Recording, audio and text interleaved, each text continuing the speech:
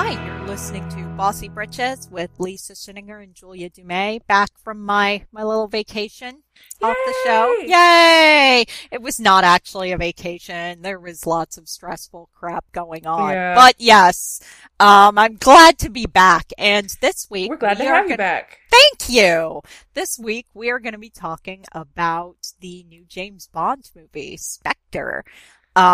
I saw it yesterday. Lisa, I assume you did as well. I did. Yes, I did. Very good. I'm finally up to date on it. It took me by surprise. I thought it came out a little later, so I was like, oh, wait, shit, it comes out today? Shit, alright. Well, alright then.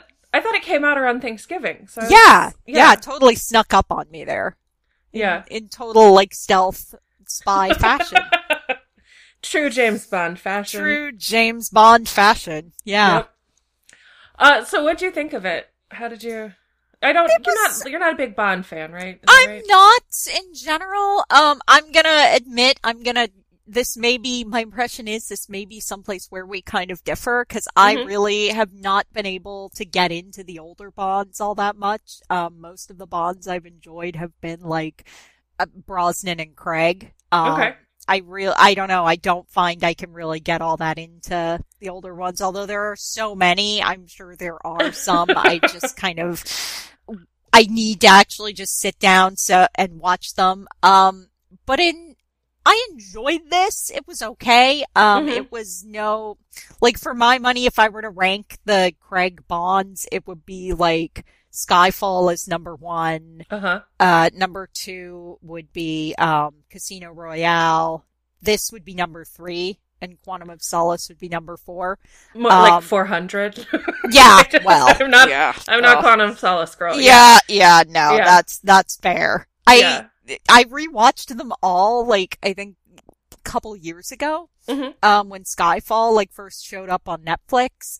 And yeah, I was like, Quantum of Solace, that wasn't terrible. It just never really came together. Yeah. And, to some extent, like a James Bond movie, like I was talking with my dad, I was like, yeah, I went to see it for the podcast. And my dad was like, oh, some people at work were talking about going to see it, but I don't know, I've just never really been a big Bond fan. I'm like, well, if you've seen one, you've kind of seen them all. Yeah.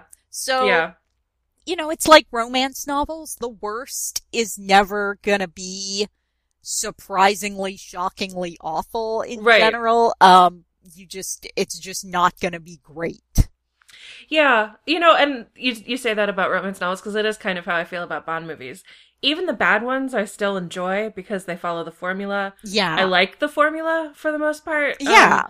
And I like the idea of this sexist, misogynist sociopath out there killing people. Like, yeah, he's totally fictional. I don't want to hear about anybody that he's like in real life or that these people actually exist. Like, I want to think of him as fictional. But it's just really satisfying to know that he's going to get the bad guy, and if he doesn't get the bad guy in this one, he'll get him in the next one, right? Mm-hmm. But I think I said something on Twitter about I think that Brosnan and Craig are like the least aggressively sexist versions of the character. Yeah. And I'm not surprised that they would be your favorites because I think they are the most accessible for like a modern female audience. Yeah. I like the old ones because before we had Brosnan, that was all we had, right? Yeah. And I, in a very shallow sense of the word, enjoy watching pretty men in pretty suits and pretty cars blowing things up, right? Totally fair. I like on an aesthetic level, I appreciate it. And just like on a visceral level of like, this guy is always going to get his man. Like he's always going to kill the bad guy. And if he doesn't kill the bad guy, he's never going to stop trying to kill the bad guy, right? Yes. He's always on satisfying. Yeah. Yeah. In that sort of formula way. That, yeah. It's very satisfying. You kind of, what you're getting. Right. But so on that note though, of the old Bonds, which, like, Connery is the pinnacle, right? Mm-hmm. And Timothy Dalton's movies are kind of the nadir. Like, he's beautiful, and he makes, I think, a very good Bond. but the movies are just terrible. Yeah, that's a shame, because I'm really fond of Timothy Dalton he's a fantastic Bond, but the material just wasn't up to. And, he's a fantastic actor. He's RADA trained. He's like a Shakespearean guy. He can really sink into these roles, but he just wasn't given anything. It was the 80s. It was all... My usual plug. I need to put in my usual plug for Penny Dreadful, which I have not talked about in a while, but I know. You should go watch it because it's delightful, and it has Ava Green and Timothy Dalton. Get your Bond fix there. Yeah. Which is a lot of fun, So, yeah. Well, and my Timothy Dalton plug, I always have to tell everybody they have to watch Beautician and the Beast. Oh, yeah. And Hot Fuzz. Hot Fuzz. Two classics in the Dalton. Oh my gosh, yes. Also, The Lion in Winter, because that's one of his first movies, and he just leaps off the screen at you. Oh yeah. But as Bond, not so great. My favorite Bond movie is actually On Her Majesty's Secret Service, which was George Lazenby's only outing as Bond. He was an Australian model turned actor. And it's the only old Bond movie where he's actually presented as a guy with feelings. In the movie, in the very beginning of the movie, he falls in love with the daughter of Blofeld. Interesting. If I'm not confusing it with a parody, he actually falls in love with and marries this girl, and then she's murdered, so she's fridged very quickly. Mm-hmm. And the whole rest of the movie is him kind of returning to his hedonistic ways, but there's this undercurrent of I've realized that this is all that I can do, which Brosnan's Bond kind of touched on a little bit. I think it was the first movie he kind of referenced a dead wife, which I think is meant to be Tracy. But so that was the first time that Bond had feelings. He wasn't just this killing machine, this automaton fucking and killing his way across Europe. So that's, I really enjoy it that way. And what I really loved about Spectre is there are so many callbacks to On Her Majesty's Secret Service. That doesn't surprise me. I haven't seen Her Majesty's Secret Service, but I'm there's so many callbacks to even the ones I've seen. I'm that does not surprise me. Did you know going in that this was meant to be a wrap-up, like Daniel Craig's last outing? I did, yes, because he has been hilariously salty about James Bond. Yeah, oh my gosh. Was it the Red Bulletin? Yes, and he had to have media coaching, I think. Somebody had to take him aside and say, no, you can't talk like that. Yeah, where he actually called Bond out as a sociopath and a misogynist. Yeah, and said beautiful. Said that if he was asked to do another one, he'd rather kill himself than do another one. And Daniel Craig then he was beautiful inside and out. Oh, that's it's fantastic. Great. Oh my gosh, he's so salty about and I don't have much patience for I get a little irritated with actors who kind of put down the stuff that kind of put them on the map. See, for instance, my mom, I come by it honestly, my mom is still mad at Shatner for the SNL sketch for saying get a life. Yeah, my mom's still mad at him. But I don't know, something about, maybe just because there's so many, the, James Bond fans are frequently kind of really, really frequently terrible. Yeah. I'm looking for a less strong word than that, but yeah. I think that I works. love that, and he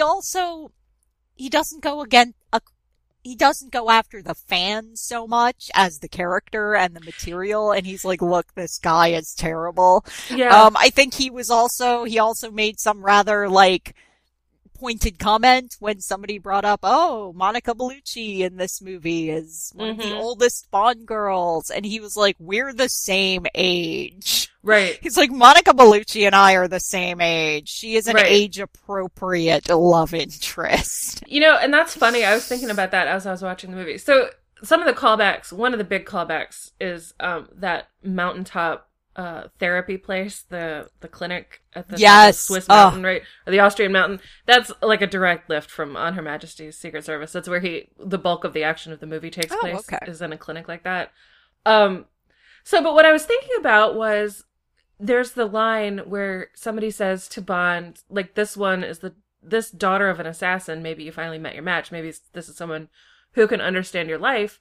And I was sitting there thinking, like, but it's the wrong one. It's the wrong girl. Like, I was so uncomfortable with the age difference between Bond and what was it? Madeline Snow? Swan. Yeah, Swan.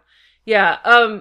Like, the age difference was really uncomfortable for me. And I, the whole time, was thinking, why isn't Monica Bellucci in this more? Yeah. And why didn't they switch those two roles? Like, I would have bought Bond finally meeting his match in a woman of his own age who understands the world that he's in, rather than a woman, like, who could be his biological daughter. Yeah.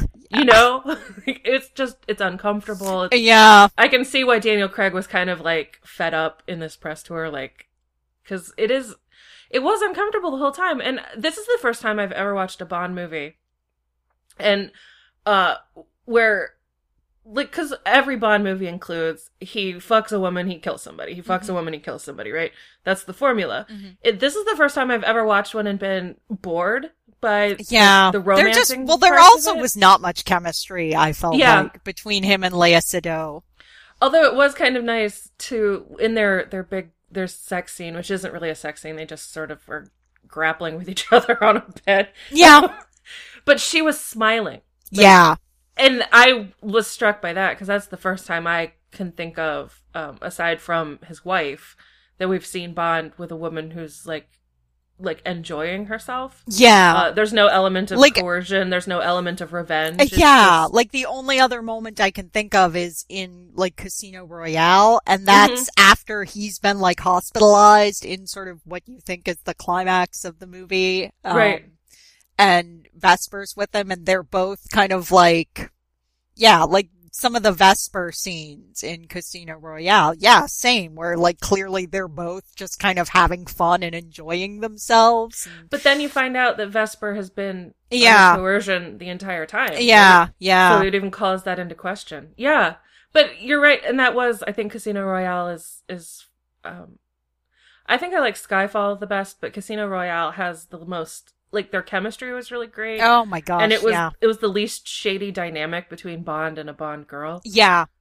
Like, in this one, the thing with Monica Bellucci was so uncomfortable to watch. Like, that was, it was a shame.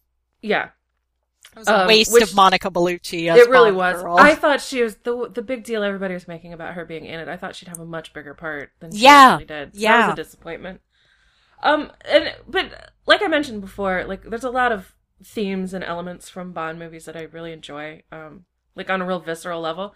And it felt like they used a lot of them in this, but they just didn't quite connect. Like, I don't... Yeah. It felt like a really uneven movie. It felt way too long. It was, and like, even Skyfall had an element of that, and for my money, Skyfall is by far the best of the Craig Bond movies, but Skyfall had that sort of Return of the King effect thing going on, where you keep thinking it's over, but oh no, there's another 20 minutes to go. Oh yeah, and this one definitely did. It was. I thought the movie was over like 6 or 7 times. I was like, what? I was like, happening? Okay.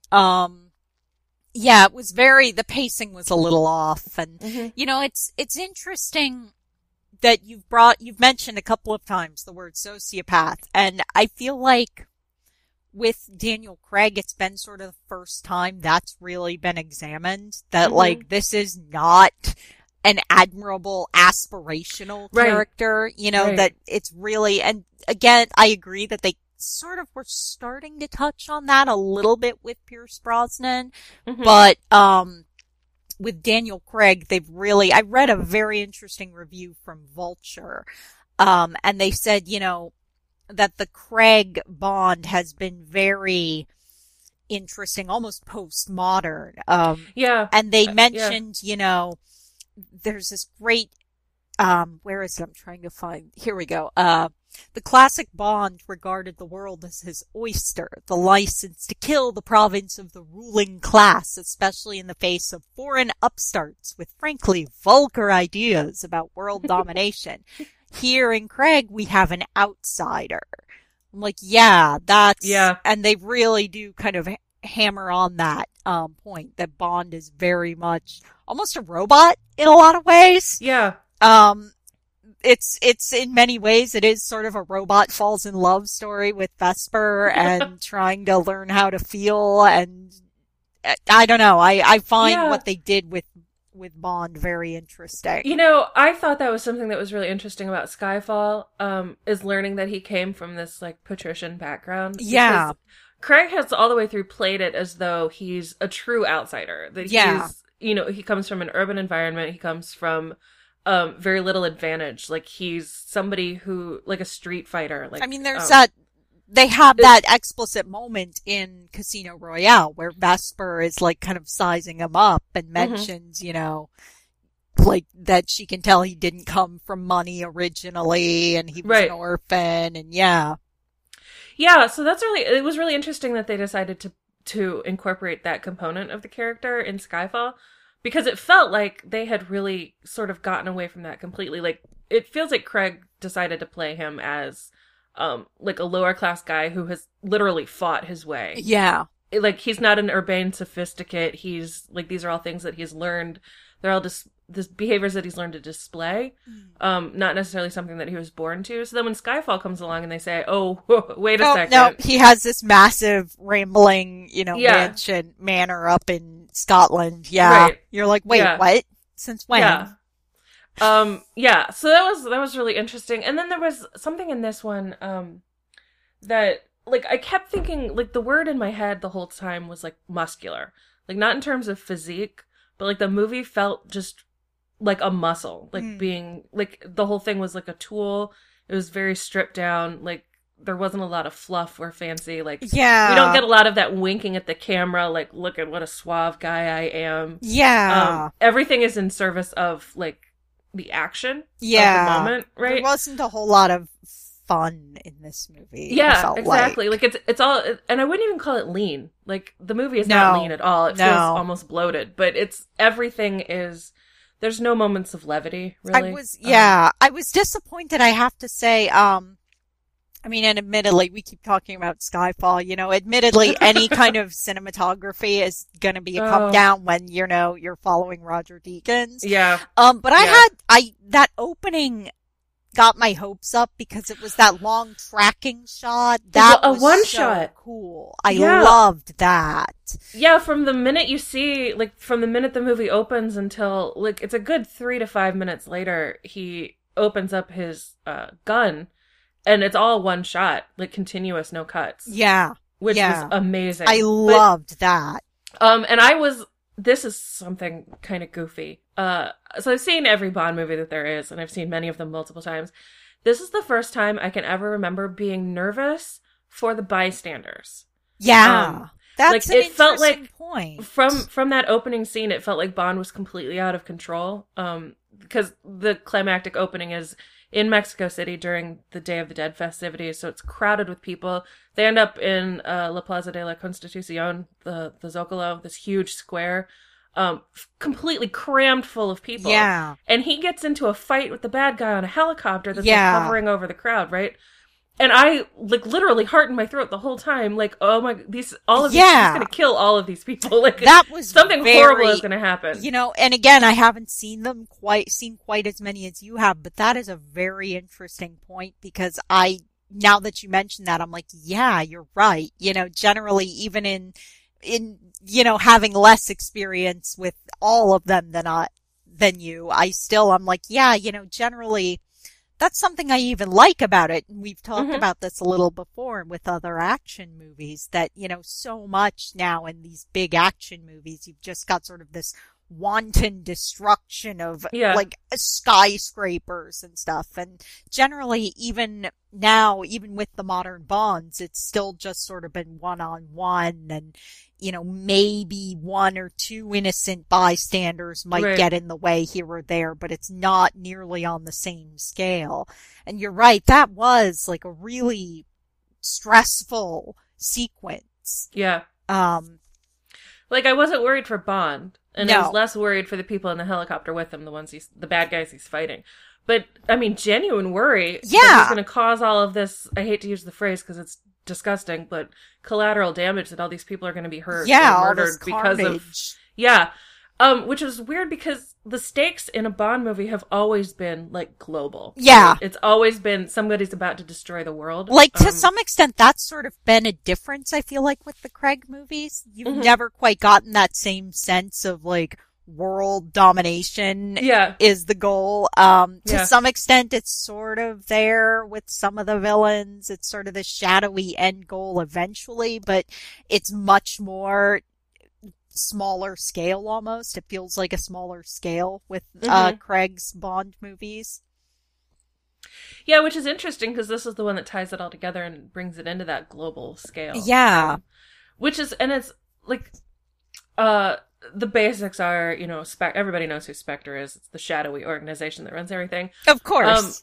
So many other shadowy organizations. It also, I wanted to put in that, Day of the Dead opening, the, Dia de los Muertos opening does explain the, like, ridiculous poster with the skeleton in a top hat behind Bond. So that poster does make sense once you see the opening in, you know, that takes place. Yeah. I think the opening was probably a better Bond movie than the rest of the movie. Yeah, you might be right. He and that woman seem to have the best chemistry in some regards also, which that's is really funny because they never actually have sex that we see. He's like, I'll be back soon and dips out. I'm like, huh, you know? There was something really interesting before I went to see the movie. I tried to stay away from any critical reviews before I went. I wanted to kind of go into it, you know, unspoiled, really, both for plot and for tone. But there was one thing that got past my filter that I saw, and it was somebody describing that one shot and he describes Bond goes into a hotel room and throws the woman on the bed and then ducks out the window. And then when I saw it, I was like, but that's not what happens at all. No, it is not. Like, she's super into it. You know, again, she gets onto the bed and presents herself. She's like, yeah, come on, let's do this. She's like so into it. That's also like the most into it a Bond girl probably is in the whole movie. Yeah, let's not erase like what the women are trying to do. Big ups to her. I'm like, good for her, cause Daniel Craig, I mean, I would totally jump on that. As we've established with my Sean Bean and Liam Neeson thing in the past, I am totally here for craggy middle-aged dudes. Yeah. And I'm like, yes. So that Get it, girl. And that was kind of, I think, is a good example of where, like, Bond in culture, juxtaposes with Bond as he actually is. Like, we always think of Bond as this, like, witty and suave ladies' man, right? When in actual fact, like, Bond is a murderer. Yeah. He's cold-blooded. He very rarely, like, stops to, protect anyone. It's always, like, it's never defensive, it's always offensive, right? Except Skyfall is kind of a turning point that way. Yeah. Yeah, so it's like, it's interesting because, and then if you go back to the books, in the books, Bond is a stone cold sociopath. Like, he is disgusting. He's like misogyny in human form. Like, he's just, there's very little redeeming quality to the character at all. Which is, for me, I feel like the Craig movies get the closest to the source material. That's very interesting. I've heard that. The books are much less kind of like, yay, isn't this guy fantastic and admirable and aspirational? Well, I think for Ian Fleming they were. Maybe, yeah. I think Ian Fleming thought he was that guy and wanted to be that guy. But I think anybody who encounters the books should be like, I think the reaction most people would have is, what the fuck? Like, yeah, he's really something. That's an interesting aside. Ian Fleming's James Bond, the original books, are out of copyright now in Canada only. Interesting. They're still under copyright in the US because we have these stupid Disney-led copyright extensions all the time. And they're still under copyright, I believe, in the UK. But in Canada, they're public domain, the original stories. And there was actually just a collection that came out. I'll put a link in the show notes. But very good. A collection of stories that just came out where people sort of repurposed Bond. Really, really interesting takes in there. Oh, interesting. Yeah. It's really, really a good read. To see how all these different authors sort of interpret Bond, 75 years later. Yeah. 50 years after the first movies. Yeah, it's really, really cool. So I can't think of the name of it right now, but I'll put a link in the show notes so you guys can check that out. Cool. I mentioned earlier there were very few moments of levity. There was one that I like. It was so pronounced that I felt giddy, like even though it wasn't that funny. Oh. It was when Bond is talking to Q, and asking Q to cover for him, and he's like, "Dude, I can't. I have a mortgage. I have cats." Yes. I just like it was such a nice little moment of like. Remind you that the people outside of Bond have like lives. That, Speaking of, for me it was, and I would like to protest, but I guess Naomi Harris probably has better things to do at the moment, but the criminal underusage of Moneypenny. Yeah. Like in some of these scenes, I'm like, she could be covering some of this. She was a field agent. Like that's the whole thing in Skyfall. The reason she like becomes, just an exec, the reason she kind of leaves the field is because she thought she had murdered Bond by mistake. Right. She had accidentally killed him. So I'm like, she's still a trained field agent. She could be doing some of this. But yeah, again, similarly to yours, like one of the rare moments of levity I enjoyed was when like, he calls her and is like, I need you to check some stuff for me. And then it's revealed that she has somebody spending the night. And I'm like, that's, cause I can't deal with the shippers online. The fandom is all like Bond Q. And I'm like, no, I'm not surprised, but no, because Bond and M are right. Bond and Moneypenny are right there. And I'm so into it. And there's not nearly enough fics. So that's my gripe with fandom at the moment. I share that gripe wholly and completely, because the Bond Moneypenny relationship from the first Connery movies has been that really flirty, like she knows what he is, and nothing's ever going to happen to between them, but like there's always that potential for it. So then when they cast Naomi Harris and she had that really big role in the opening, I thought it was going to be like a thing, like I like again that Vulture review. I'll have to send a link so we can add it to the show notes. They mention Naomi Harris specifically, and they mention, in previous movies, the dynamic has sort of been often to cast a woman about the same age as the actor playing Bond. At least in the case of the Brosnan movies. And to have her kind of have a crush on him, but, oh no, she's totally like gross and unfuckable and old. And instead in these, with Naomi Harris, it's been sort of like, wow, yeah, that he's kind of super into her and would totally be up for that.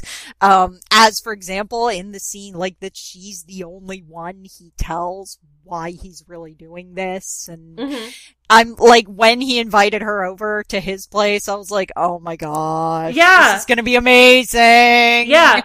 Well, and then again, I mean, we have that line where, I don't know how to, we're just going to call him Blofeld because I can't remember what his real name is supposed to be. Yeah. Oberhauser or something like that? Yeah, Oberhauser. Spoiler, by the way. Oberhauser, yeah. Where Blofeld's like, maybe this one will work out because she understands your life. And I'm like, we've literally leapfrogged over two other women. Yeah. Who are more understanding of what his life is like. See also Moneypenny, yeah. To get to this, like, 12-year-old girl. I mean. Yeah. Yeah. Yeah.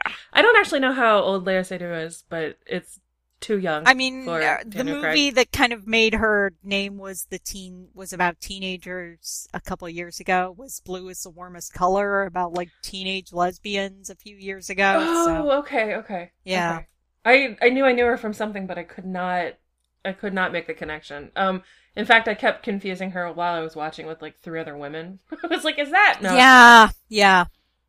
She's very good in it. And I think the character is kind of interesting. It's just, she's so young. Yeah. And it's an interesting character. I felt like Lea Seydoux didn't quite pull it off, and that, again, she and Daniel Craig just, I was not feeling the chemistry at all. I'm like, it actually tells me, IMDb tells me that she's 30. Which is surprising. Yeah. All right. Well, because she does not play as 30 on film. That's pretty good, actually, because that means she's my age. I'm like, all right. Well, I feel a little less gross about, yeah. No, she read much younger than me. Yeah, she did. She read as like mid-20s tops. I was like, how is she a doctor with like her own business, her own like clinic at this point? He ran down her CV and I was like, when did she have time for any of this? She's 12. Come on. Okay. All right. So I'm not going to walk back any of those complaints about her being too young because I think she still is too young. But I think at the very least they were doing plenty of makeup and lighting to make her look pretty young. Yeah. Which is creepy. Yeah, it really is. It really is. Especially because they don't do anything to make Daniel Craig look younger. No, like he is looking craggier and craggier with every movie. Yeah, beautifully craggy. Which again, I am into that. I'm fine with that. But yeah, I'm like, come on. At least give Yeah. There was something else I was gonna mention. Because I enjoyed myself. I didn't fall asleep in the middle, unlike some other movies. Aww. See, I was gonna mention, go ahead. But I was definitely like, you know how when the movie's too long and unengaging and you can start feeling your butt? Yeah. You're aware of how long you've been sitting feeling in my seat. butt. I like that. I was that's definitely feeling my butt. That's a good... I'm totally going to be using that in the future. I was feeling my butt. The movie? Well, I was feeling my butt, so... I was really feeling my butt by the end. There was one other thing that it's not giving... I don't think you can really spoil a movie like this. Like, it's pretty obvious walking in what you're going to see. But there was a moment from Ralph Fiennes that I was like, oh my God! Ralph Fiennes I am loving in these movies. After the big climactic action scene at the end, he walks up to a cop and introduces himself as Mallory 006, and I fucking lost it. I was like, are you shitting me? And I don't remember that being referenced in the previous movies when he was introduced. I lost it, like, in the theater. I mean, like, everybody else is kind of like stupefied by how long the movie is, right? Like, and there's me, like, cracking up, like, hiding my face in my sweatshirt.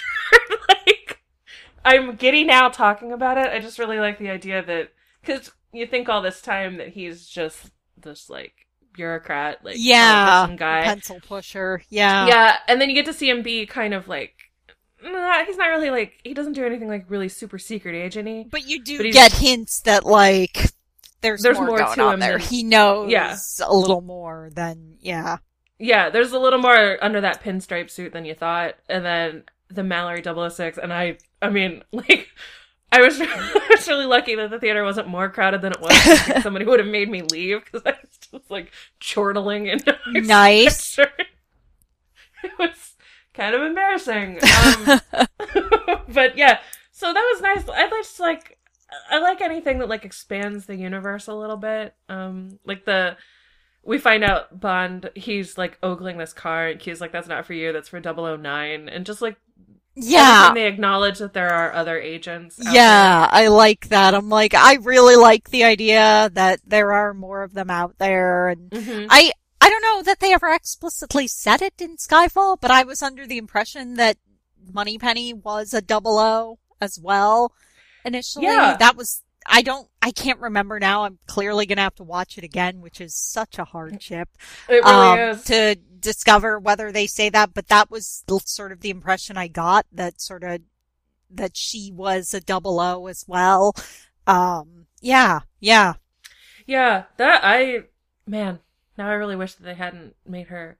I like the idea of her being, on M's side, like, assisting M, but, like, I think I'd like to see more of her as a field leader. And Skyfall did that really well as well, I thought. You know, they got that good balance of, like, having her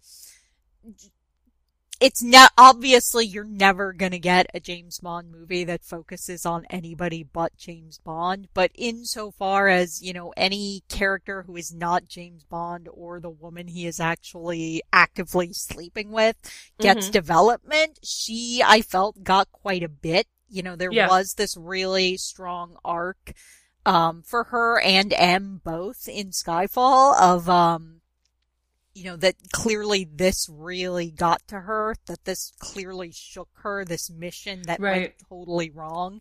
And, we see her, she shows up, when he's on a mission in Hong Kong, I believe, and is like, she shows up to help him out with some stuff and to sort of go back into field work again, and we see her kind of helping him out, and then ultimately she makes a decision to stay out of the field, though.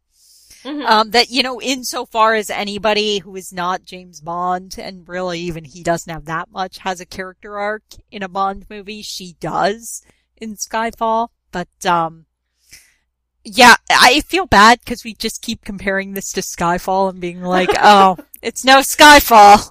Yeah. It is no Skyfall, unfortunately. But it's no Quantum of Solace. No, that's true. It's fine as Bond movies go. Although, can we talk about the song and the credits? Because the song was so boring, and the credits, I was cackling. Jules, I was so mad at myself because I didn't get a seat in the back row of the theater, so I couldn't, text you while the credits were going. Oh my god. Like, why is there tentacle porn involved? Right? The whole credit sequence. It kind of makes sense, almost. I'm like, Can the next Bond villain have some hybrid octopus woman, and we get, a Galaxy Quest sequence? That scene in Galaxy Quest where, Tony Shalhoub's character and the girl who, has a crush on him, where they're just kind of she has all these tentacles come out suddenly, and he's so into it. I'm like, wait, can we have that in the next movie? I think you found the next Bond movie. I bet Daniel Craig would stay for that. I bet he would. I think we need to call the Broccolis because... Let's say Daniel Craig would do another movie for that. His contract was only for 4 movies, but I bet if we told him there's gonna be tentacle porn, he would be into that. Oh my god, yeah. He'd be down for making Bond into tentacles. Porn. I'm gonna have to try and... Oh my god. I don't know if the credits are online, but if they are, I'll link to them in the show I was cackling. There was fire also. It was a weird combination of fire and also octopuses. Ink. Yeah, they're the women were shrouding themselves in ink. It was very weird. It was so weird. And I don't know even by Bond opening credits standards, it was weird. Yeah, Sam Smith. Sam Smith. I'm not familiar with him. My mom knows who he is, and she was disappointed that I didn't. And so then I was listening to it, and I was like, well, I'm not surprised that I don't know who he is, because I don't understand why they picked him for this. So uninspiring. I mean, and they were so long. Yeah, it was so boring. It was a shame. I'm like, the thing is, again, I mentioned, even by Bond opening credits standards, that was a weird, crazy sequence. The thing is, though, with them, you just have to go all out. You just have to go crazy. Go big or go home. It's very much sort of the rule with Bond movies, with opening sequences in particular. And that song just did not. It was just so boring. Yeah, it was, because...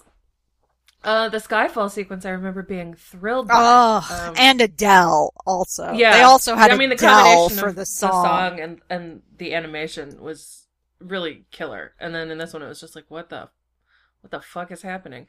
It's straight tentacle porn. Mm-hmm. It's tentacles wrapping around naked women's bodies, and it was just uncomfortable and awkward. It was weird. And so slow. And tentacles around naked Bond's body, though, also. So, okay. Yeah.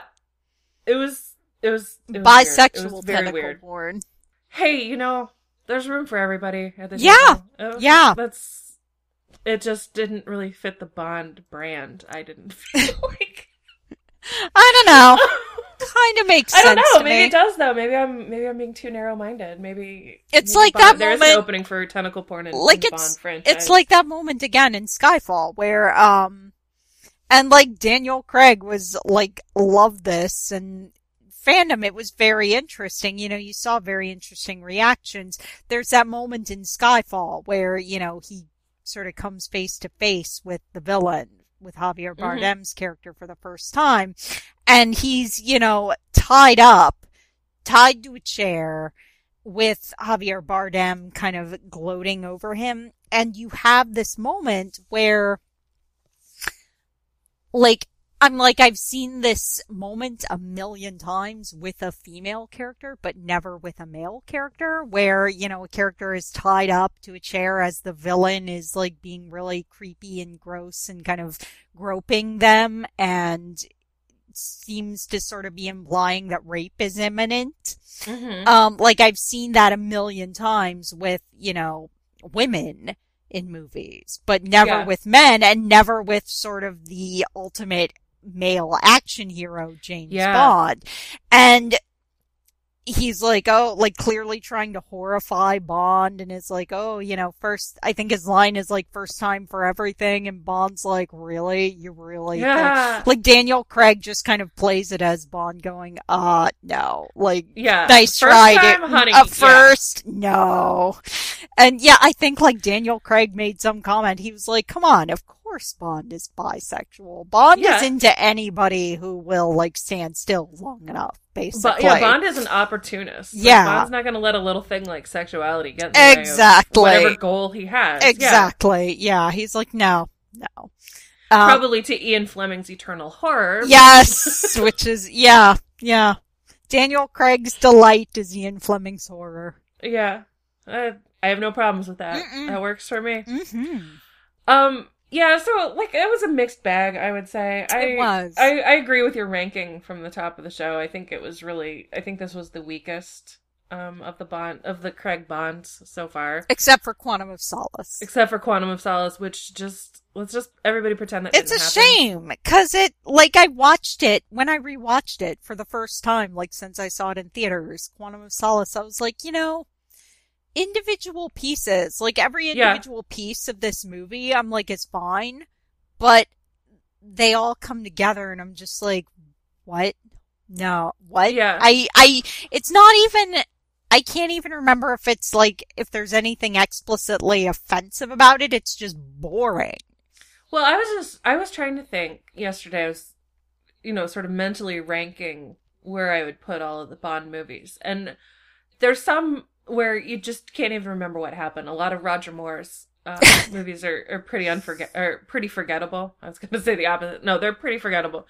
And then Quantum of Solace falls into that category for me. Yeah. Like, I literally cannot remember what happens in it, except there's a lot of stuff happening on the salt flats and a lot of talk about water rights. And I don't really understand anything else that happened in the movie. I haven't retained anything else. Except that the girl was named Strawberry Fields. And I was like, are you serious? There was like a really interesting, I did notice, and it's interesting you mentioned the water rights, because one of the major like themes, imagery, sort of motifs I've noticed at least throughout the first three, and I did not notice so much in this one, was there's just tons of water imagery.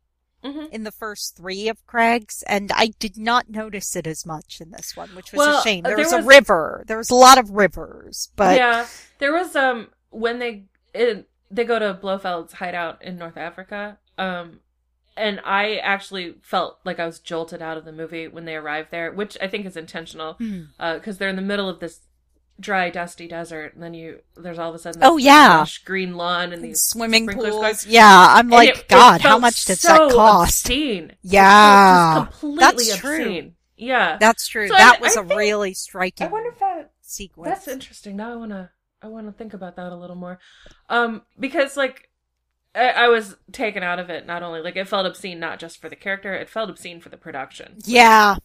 Also, yeah. That's really interesting. I might actually have to give Quantum of Solace another watch, although It's I don't know worth if I it can do it. as a trilogy. If you watch the first, if you watch that between Casino Royale and Skyfall, it's tolerable. I mean, like we've said, it's just mostly forgettable. Like, as I'm watching it, there's no sort of individual sequence where I remember being like, no, this is so horrifically terrible that I can't do it. Yeah. It's just all sort of a bunch of decent parts that never quite come together. Yep. And that's how I feel about this one too, about Spectre. It's a lot of stuff I really enjoy in a Bond movie, but it just never quite came together for me. Yeah. Varying degrees of success is, I think, how I put it on Twitter. Yeah. It also does. I respect that a lot of movies are trying to do, like, examine, like I think Captain America the Winter Soldier was sort of the first big budget, action movie to really deal with sort of the surveillance state in some ways, but I sort of feel like James Bond is not the franchise in which to do that. I'm like, maybe the spy franchise is not sort of the best platform if you want to make a lot of comments about espionage and intelligence gathering and the sacrifices we make in the name of security. Well, it was really interesting, I thought, that the head of Secret Branch, like the head of the 00 program, is the guy who's like, you can't do this surveillance state thing. Like, you have a person on the ground, which is self-serving, but it's also like a really just awkward, like as part of the intelligence community, to making this argument that we shouldn't be like expanding intelligence. That we shouldn't have drones and I'm like, it was very weird. And again, it was one of those things where I felt like the rest of the movie was a little too long. Like, if they could have tightened up in other places and sort of, expanded on that a little more, like it felt like a little underdeveloped. Although Andrew Scott as the guy who wants to go to the surveillance state, I thought was really interesting because he was deliciously evil. Yeah. So mixed bag. I'm not going to try to persuade you to watch Old Bond because there is a lot of really gross. All right. I'm willing to give it a try. I just, I'm like, all right.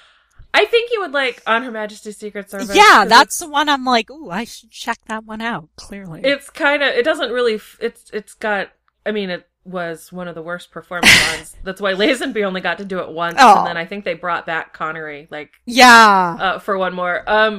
But I really enjoy it, and I just like Bond with feelings. Yeah. And that was the first time we really had it. And there's a lot of familiar faces, much younger than you probably have previously encountered them. Joanna Lumley, fun, from Absolutely Fabulous, is actually in it. She's a Bond girl. Oh, that's fun. A young model. Yeah, it is. I like it. It's a lot of fun. It's a dumb movie. But cool. I just really enjoy it. It's my favorite one. Mine, for Rex, I actually mostly, I'll have to find the blog also. There's this wonderful sort of Tumblr that I discovered a few years ago when I first saw Skyfall, that I will try to dig up and send the link for the show notes, which is basically just Archer quotes over James Bond screenshots. I mean, the most memorable one the one that immediately comes to mind is a shot from Skyfall of him and M, like, driving out to the old manor out in Scotland, and the two of them sort of standing there gazing at something together, with the quote, "Grill me a cheese," and Mallory saying, "I'm not grilling you a cheese." For M, I'm like, yes. So that, and I just want lots of Bond and Lana exchanges. Yeah. Lots of, like, Archer-Lana exchanges over screenshots of Bond and Moneypenny. Basically, that's what I want. I would also, I think I've recommended it before, but I would strongly recommend, The Matador, which is just a really delightful movie. And I saw it under circumstances where I was sort of in a super anxious mode and saw this movie and was like, this is delightful, and it has like calmed me down a lot in that moment. So I'm very fond of it, but I've gone back to it since, and every time I watch it, I'm like, this is delightful. It is Pierce Brosnan. It was sort of one of his first big movies, I think, like big action type movies after his like stretch as Bond ended. And he's playing a hitman who's having a midlife crisis. Basically picture Archer having a midlife crisis and you've got this movie, and it is just so fun, and he's clearly playing with the Bond that he played a bit, and there's clearly a lot going on sort of a meta level. But it's also just a really, really fun movie. So I would thoroughly recommend that as well. In addition to Archer, as always. Yeah. Yeah. Okay, I think On Her Majesty's Secret Service, I'm just gonna keep banging that drum. Nice. I don't really have any other... Alright. I think pick at least one of the old Bonds, each to watch. Just to see. If you're gonna watch Roger Moore, try to find the one where he has a fake third nipple. Alright! Which is a major plot point in that Alright! I'm sold. You've done more to sell me on classic Bond.